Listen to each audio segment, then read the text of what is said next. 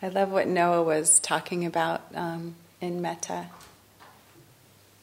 Because what I didn't hear him say was, when you're perfect, then you can love yourself and you can forgive yourself.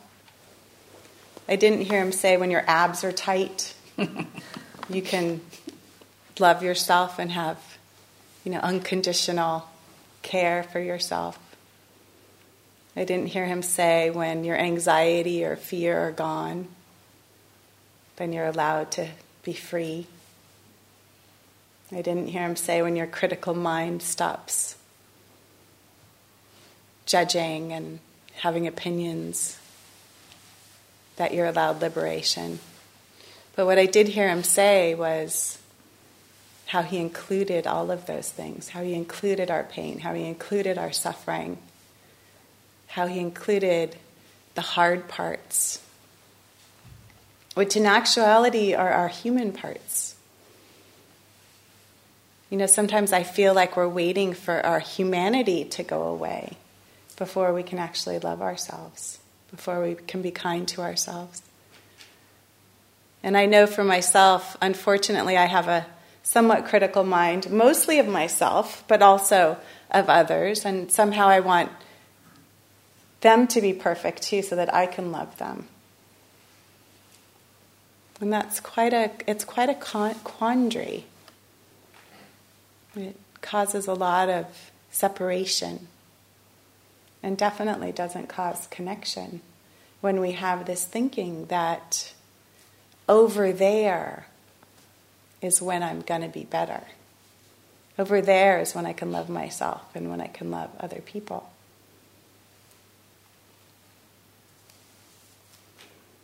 And so it's sort of as simple as breaking it down to what causes more suffering and what causes the end of suffering. And I think from the teachings, it's always been laid out like that. If we look at the Four Noble Truths, it's laid out as, here is suffering, here is the cause to suffering, here's what you can do to stop that suffering. And it's very simply laid out. And I think if we look at any of our practices, we can look at that equation over and over. Here is X, this is the cause of X, this is how we get rid of X. And so what I want to talk about tonight is a particular brand of suffering, because we all have our own, right? We all have our own particular flavor based on our families and our relationships and where we've come from and our schools and our teachers and our identities and the friends we hang out with. And because of all this accumulation, sometimes when I feel like when I'm looking at somebody, I'm looking at the thousands of people that are standing behind them, that helped create them, that helped form them.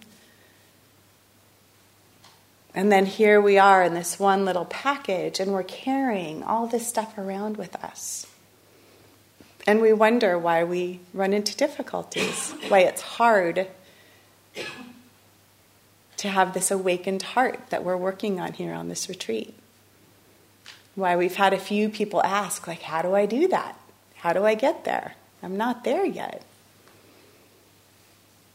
So I want to explain one of the things that actually hinder our ability to be able to do that. It's actually a list of things. And I was noticing today, usually when I'm writing a talk or thinking about a talk, I really try to live within the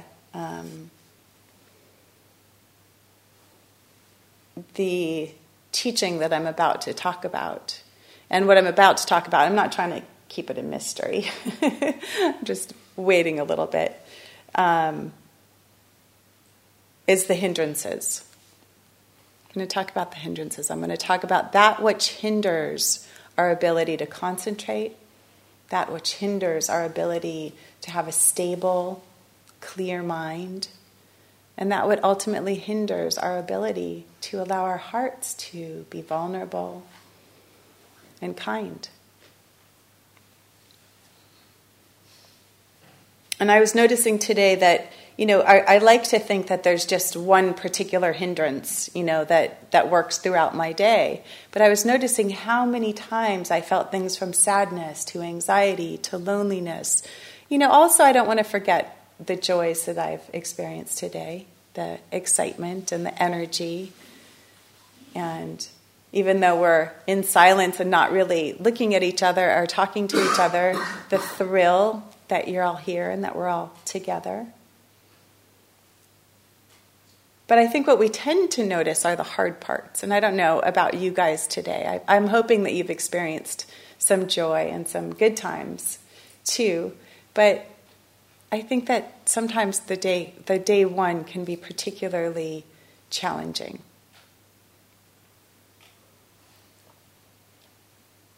I was kind of feeling today like this wind was really indicative of how our emotions can be. How they're kind of out of our control. How if our minds aren't trained and stable, we can be tossed around like these trees were today, like the leaves were today. And so it was sort of like this, we had this sort of outside example of what was possibly going on here inside. Again, maybe not for all of you. I hate to throw out these generalizations because maybe some people have had some really beautifully pleasant days, and I hope so. But if we're unaware of these ever-changing mind states, they can actually wreak havoc. They can wreak havoc on our heart and on our stability.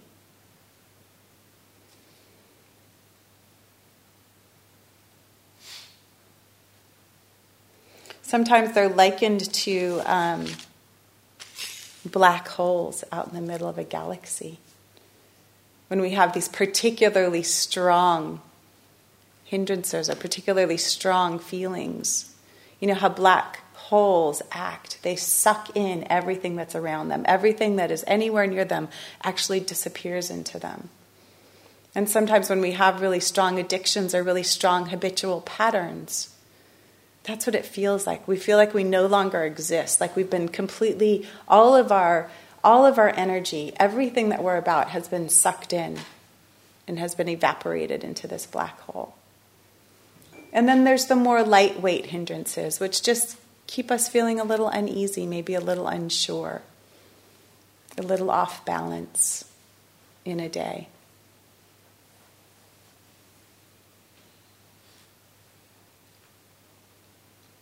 So I want to go through the hindrances, and maybe you can relate to some of them that I'm bringing up, and maybe not. But my guess is probably. So the first one is desire.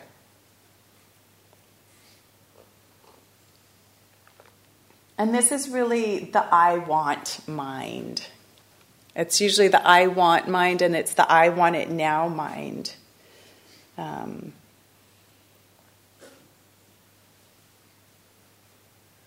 It's usually when, for me, I find myself, when I'm sitting there, a lot of fantasies take place. I actually had a really weird one today, and I don't even know if it was a good desirous example, but I was sitting here earlier in the after lunch period, and I was really kind of sleepy and dozing off. And did you guys have streakers in England? Like, was that a phase here? Like in the 70s or 80s, we had streakers in the States a lot. Do you know what that is? Sure. Yeah.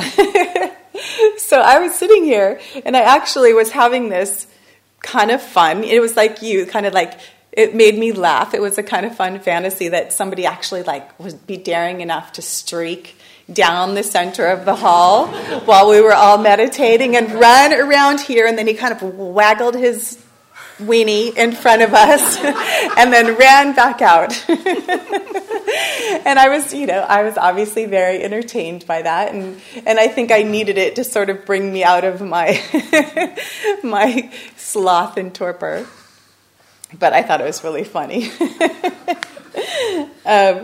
But This mind of desire can show up in many ways. It can show up in the whatever is happening here isn't good enough, and we're going to sit around and fantasize about the latte that this retreat center should definitely serve. We need a barista here for sure.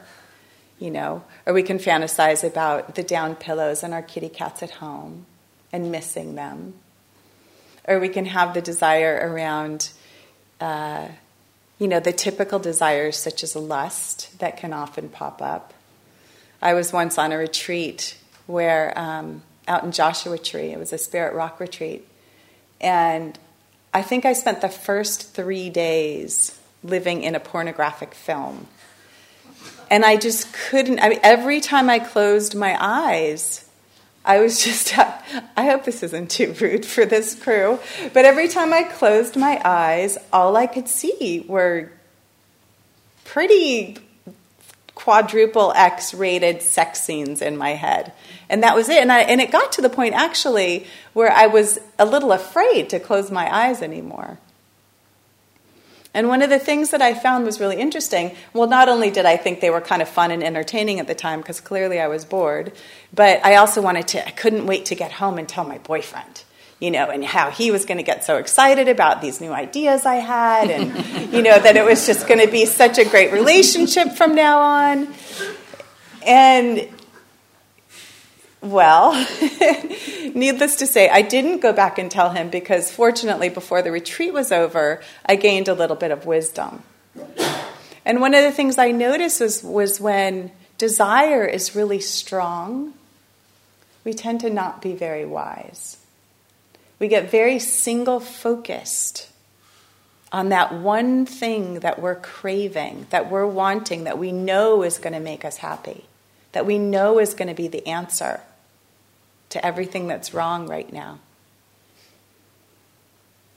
Has anybody had that? Do we know that one? There was an experiment in the 1950s on some poor little lab rats. And some scientists were testing where the pleasure center was. And so they put electrodes in the brains of these rats. And there was a little corner, it was called the Skinner box, and there was a little corner in this box, and every time the rat went and pressed this button, the electrodes would light up, and the rat would feel pleasure. And so they were watching these rats, and they found that the rat would go over to the box, would feel good, press the button, press the button, press the button. They counted that the rats did that 7,000 times an hour. They wanted to feel that rush of pleasure. And ultimately what happened was the rats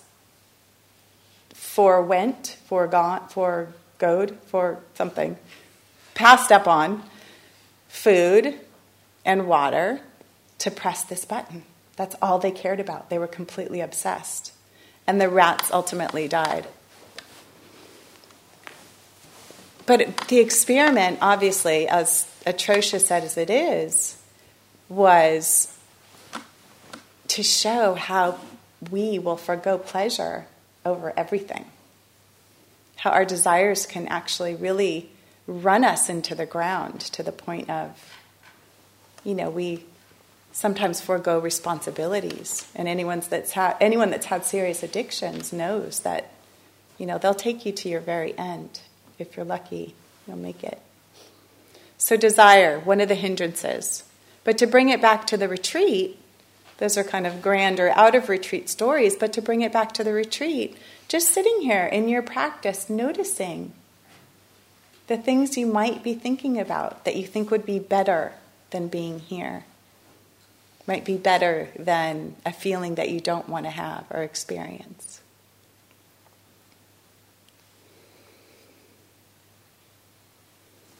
And one of the things that I don't want to forget about or ever forgo is that desire isn't bad. I don't want to leave that subject thinking and talking about desire as being a bad thing, because actually in the practice, desire can also be a very wholesome, helpful energy to drive us towards wanting to be here. A desire for freedom, for liberation, for emancipation, a desire to continue on the path. And truly, too, to enjoy pleasure in and of itself is not a bad thing. It's just where the pleasure can drive us and take us is what we need to be really mindful of. Enjoy the sky, enjoy good food, enjoy your loved ones, enjoy a touch, enjoy the scent of a flower, enjoy good music, whatever it is you like, dancing, all good, all fine. But watch when it takes you away and out of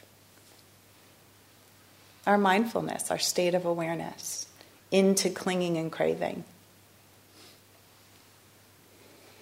So the next, there was a funny moment. When Noah and I were on the plane, there was a crying kid, and then I'll move on to the next thing. There was a crying baby. And it was so funny because the baby was crying. And suddenly we see about 3 or 4 stewardesses rushing towards us. Where's the candy? Where's the chocolates? Where's the chocolates? And they found the chocolates and they handed the chocolate to the kid, and the kid stopped crying instantly. And it's, in that way that when we want something, and it's usually object-based, when we want a thing and we think that thing is going to make us happy, it was kind of like for this kid, this quick fix actually made him happy. But ultimately, we know now as adults that those quick fixes aren't often the long-term joy that we're looking for. Sometimes actually the ability to be able to forego that quick fix. Sometimes for me, when I'm having a craving for something like a big bowl of ice cream, sometimes when I don't do it is actually a deeper sense of satisfaction than when I do it. Sometimes when I do it, it's good, but sometimes not so good. Okay, so now I want to move on to aversion, which is also sometimes called ill will, or just to turn away from also.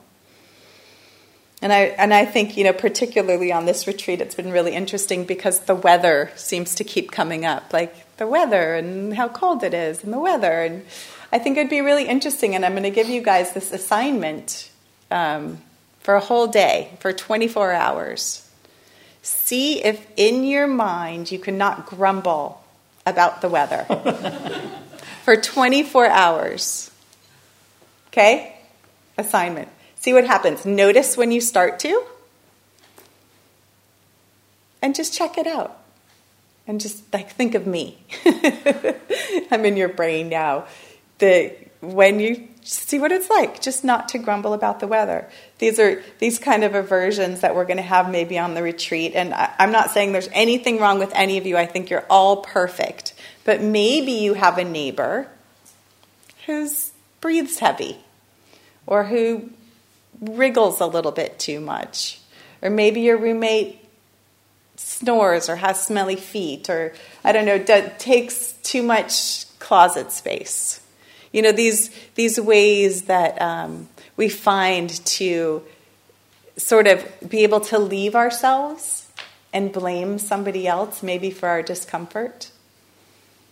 These ways that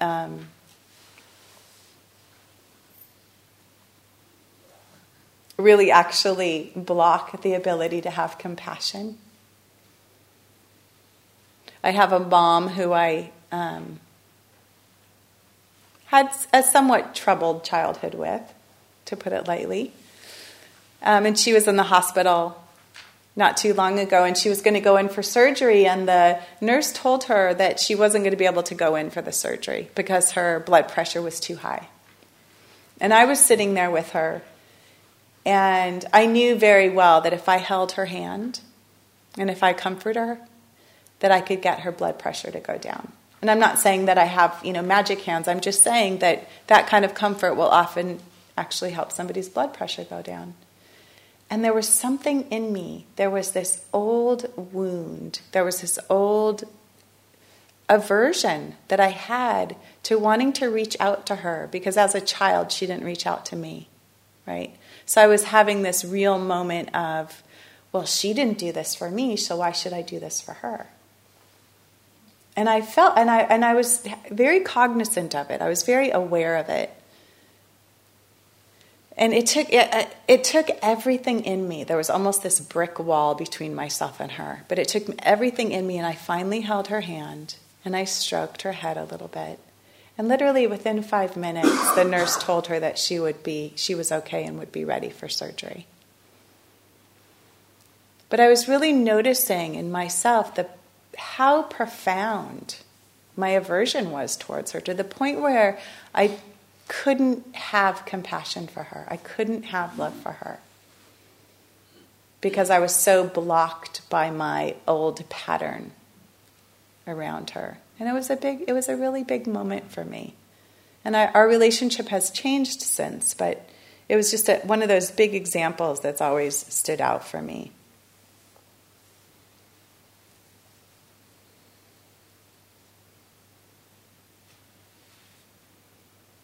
And I think it's really interesting that when we plant an aversive thought, when a thought suddenly pops into our head that runs on the negative side, and we sort of let it run, we let the movie run about this negativity or this aversion, how suddenly we become that aversive person. That thought planted sort of propagates more aversive thoughts. That thought planted propagates more negativity.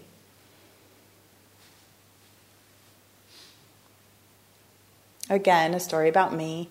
I was having a thought about my partner that I'm with now, and I didn't like the thought very much. And I kept thinking about it and thinking about it and thinking about it and letting it brew. And by, within 5 minutes, I hated him and wanted to break up with him. And then I went back to the origin, right, of this one little thought that actually wasn't a big deal. The one little place that the thought was born. And in seeing it, I was allowed to release it. And my suffering ceased.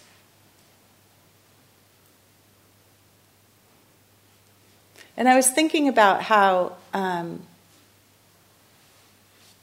I'm not going to get into it, but there's something called dependent origination in this practice, on our path. And how this moment of contact with a thought created this feeling in me that created a craving and a clinging and a desire to change, a desire for something to be different. And I went on this whole ride of suffering. And we have this moment of choice right there, right at that point of contact, right when the thought gets delivered into our brain. We have this choice point of, do I follow that negative thought process, or do I maybe stop it and give myself a moment of freedom? And I know it's a really tiny example, but notice how when you let a thought keep running and how you start to tell the old story, the old habitual story that you've always been telling yourself, the one that you know so well. We're so committed to our suffering. It's like, when have we suffered enough? When are we going to ask ourselves that question? When have I suffered enough? Where that old way of being doesn't really need to run the show anymore, just because that's what I know how to do.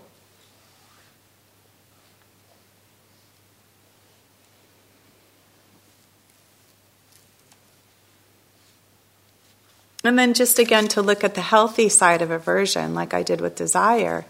The healthy side of aversion would be discernment.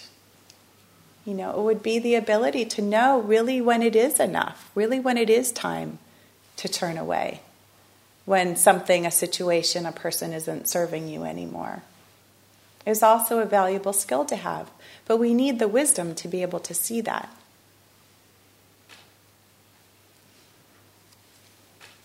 So the next thing I want to talk about is sloth and torpor, neither of which words are used in the U.S. anyway. Maybe are they used here? Sloth and torpor. Yeah, not so much. So it really is pointing to like the laziness of mind. And we talked about it a little bit when we talked about tiredness this morning. There's the genuine tiredness, the sleepiness of a person who's had a long, hard week, and we get here and we sit still and suddenly we're tired, right? And that makes perfect sense. But then there's the mind that becomes sluggish. There's the mind that doesn't have the desire to practice anymore. I was finding when I was sitting up here in that after lunch period, I was getting super floaty and it kind of felt good. And, John Omro calls it the poor man's nirvana, because you really start having this like floaty, nice, it's actually a nice feeling that I think a lot of people actually think meditation is about. It's that sort of checkout, it's that spacey feeling. But we're really actually quite dissociated. We're quite disconnected.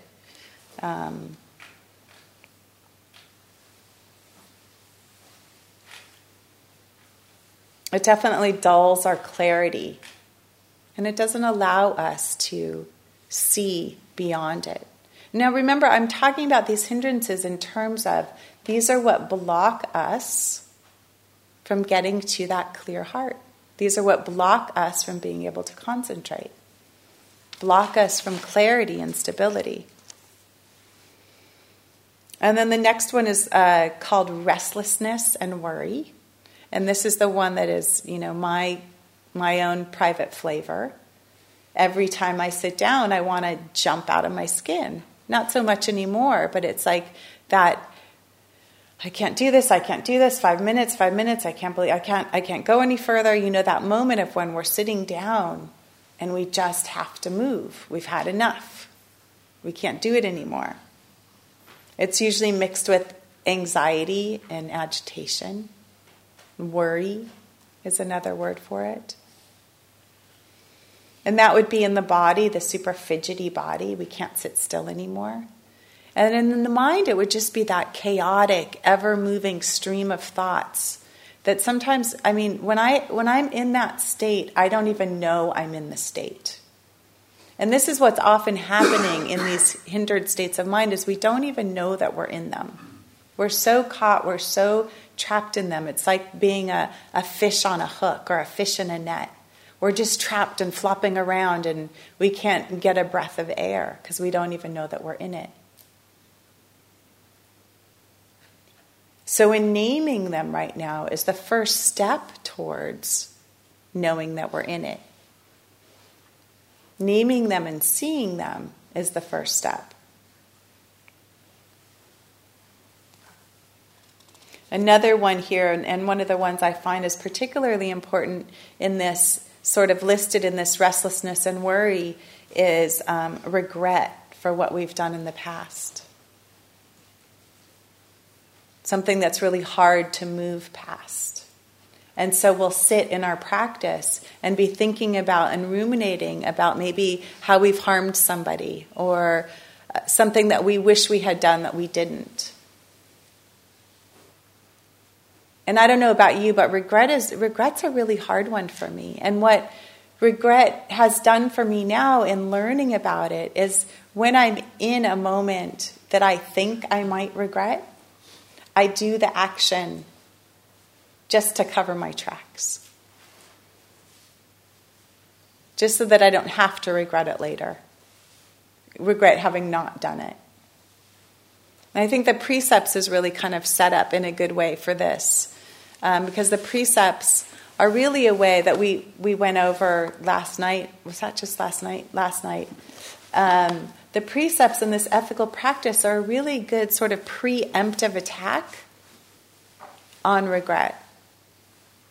If we're not causing harm through our speech, if we're not causing harm through our sexuality or killing, then our practices are much easier because we don't have to sit with this regret.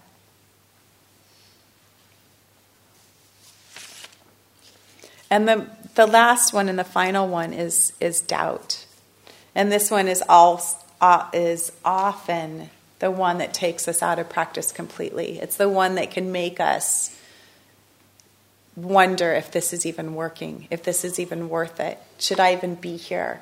Why didn't I go to the Bahamas instead? Why am I sitting still, doing nothing, but torturing myself for 5 days?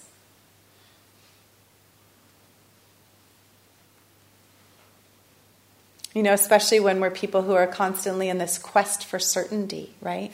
We want to know. I want to know. I want to know what's going to happen. I want somebody to tell me what's going to happen. I want the teachers certainly to tell me what's going to happen.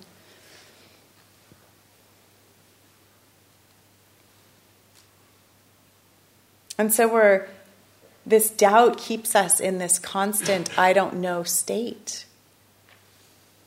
And that can lead to confusion and lack of clarity.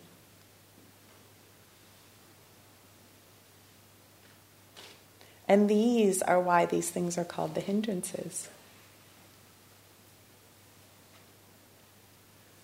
And I know that I'm not even sitting the retreat in the same way that you guys are. But I've had many of these arise today already.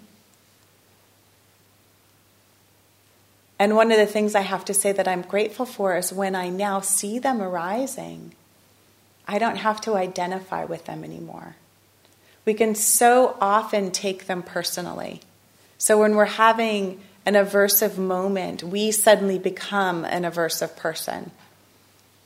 Or when we're having a restless moment, we're a restless person. And we take on these labels and these identities. When if we really pay attention to them, we watch them throughout the day arise and pass. How many of you have felt sleepy today in here? How many of you have felt restless today in here? How many of you have felt any kind of desire, hoping to have something that you couldn't get? How many of you have had aversion today, didn't like something that was happening? How many of you have had doubt today, weren't sure why you were here, wished you knew an answer to something? Okay, so for those of you in the front, maybe there's the non-participators, there was the few that didn't raise their hands, but pretty much everybody raised their hand. And there's this way that it's like, oh, I'm human. Oh, this is the human experience. And what this practice points out, which to me is a huge relief, is that this just happens, right? And when I let myself get caught up in it and believe it and get pulled down by it, I don't get to get through to what's next, which is kind of the good stuff. I miss out on what's on the other side. For me, I hate sitting up here talking in front of people. It's something that I abhor. And every time before I'm going to do it, I'm not quite sure why I am. But I keep doing it. And I'm really, really grateful that I do. Because if I let my aversion, which is my fear, run my life, I wouldn't get to do something that makes me deeply, deeply satisfied and happy. And I think we're so often controlled by and run by our fears and our anxieties and the way that we feel less than, not good enough. And it can really cause us a lot of suffering. It's a hard pattern to break. And like Noah was talking about earlier, what we're working on here is developing and creating new neural pathways so that we can be free from this brand of suffering, which are these hindrances. And the first step is just to knowing that they're there. We have to be able to see them. And in seeing them, we can name them. And in naming them, we can disidentify from them. We can say, oh, aversion. Aversion's here. Oh, doubt is visiting. In the Buddhist mythology or stories, these hindrances are often referred to as Mara. And Mara came to visit the Buddha often. When Mara was sitting under the Bodhi tree on his 7th day, right before enlightenment, or maybe right at enlightenment, Mara came and said, who do you think you are? You can't do this. I'll give you anything you want. I'll give you thousands of dancing girls. I'll give you all the gold and riches that you want. I'll make you happy forever through objects of your desire. And the Buddha said, no, you can't touch me, Mara. And Mara always, there's so many stories where Mara just stomps off, just totally aggravated because the Buddha didn't fall for it again. So the hindrances are the Mara, and it's so easy for us to say, oh, Mara, I see you. That's all you are. You're the trickster. You're the temptress. I see you.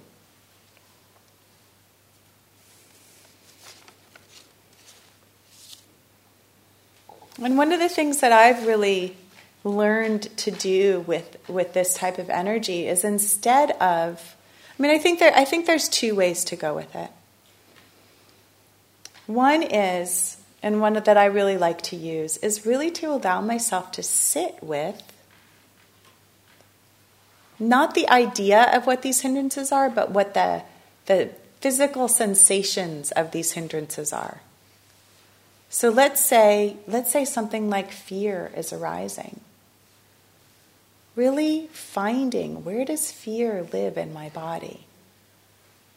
Does it have a color? Does it have a texture? Is it warm? Is it cool? Like really digging into and investigating the sensation of fear. Because fear is always going to have a story. Fear is going to have a history. Fear is going to have something connected to our parents or a situation that happened, some kind of tragic, possibly, loss. And if we allow ourselves to bring it into this room with us right now and meet it where we are, if we can meet our lust right here, what does lust even feel like in our body?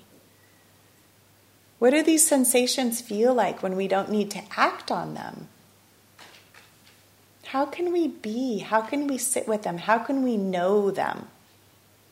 The first noble truth is to really know suffering, to understand it, to stand under it, to be with it, and to know that everything we do to try to get out of it is actually causing us more suffering. So what would it be like just to meet that doubt? Know what it looks like instead of running from it, instead of trying to escape from it. That's where the transformation happens, is when we stop running. And I know for me, that's when I actually started to trust myself. When I could sit with my loneliness without having to act upon it, when I could sit with my anger, when I could sit with my sadness without needing to do something to distract myself, when I could really sit here with it, oh man, all of the unskillful acts that I saved myself from. And I had this immense amount of, like I said, self-trust. I could trust that I was going to make wise and careful decisions because I knew how to be with this really difficult mind state, this really difficult emotion. And it was transformative. And also these Brahmaviharas that we're going to work through are also beautiful antidotes. Like I said, and an antidote to aversion is compassion.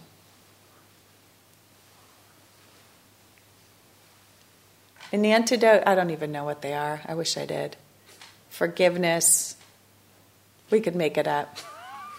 I know that when I'm feeling anxious, and really, because anxiety is a big one for me, and like I said, especially around speaking in front of people, when I send myself metta, when I just lay there saying those metta phrases over and over again, holding my heart, May I be filled with loving kindness. May I be at peace and at ease. It has this amazing transformative experience. My anxiety is gone because it's not about me anymore. I get out of the small mind and into the more expansive, more connected, less separated mind and heart space.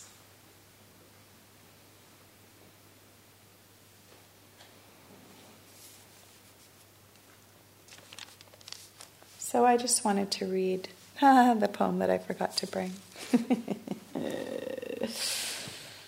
Oh well.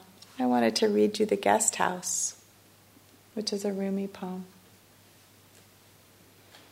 And I don't have it, so I'll read it another time.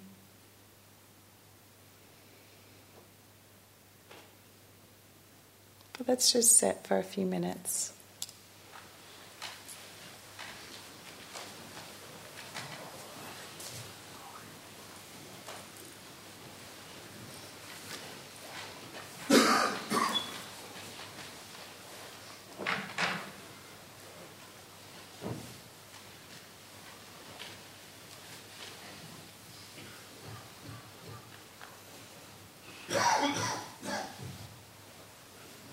And just sitting with the idea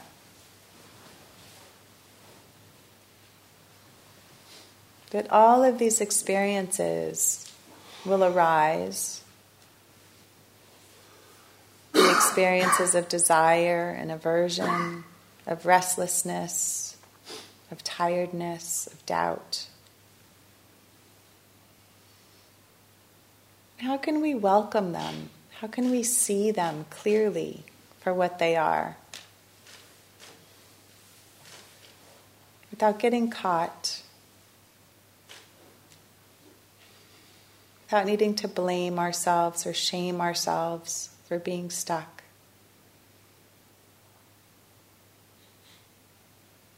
Now we have something to call them, to name them.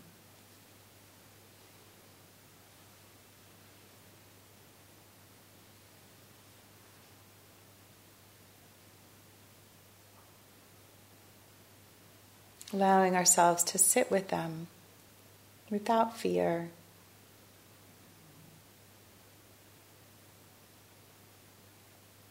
To meet them.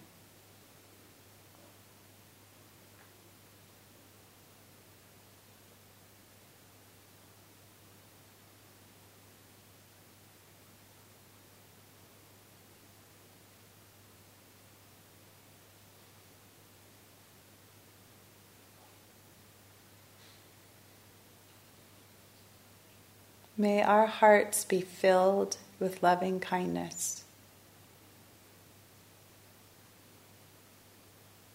May our hearts be at peace and at ease.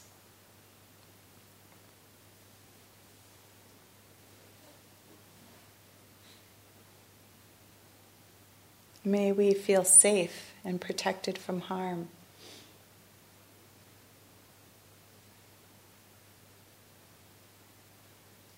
May we be free.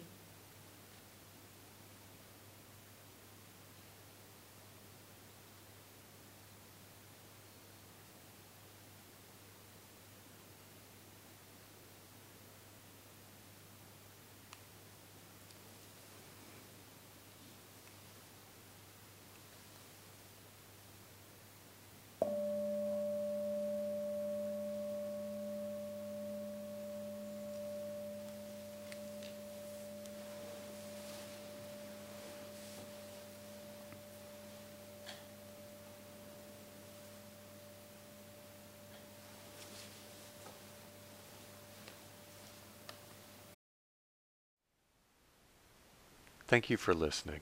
To learn how you can support the teachers and Dharma Seed, please visit dharmaseed.org/donate.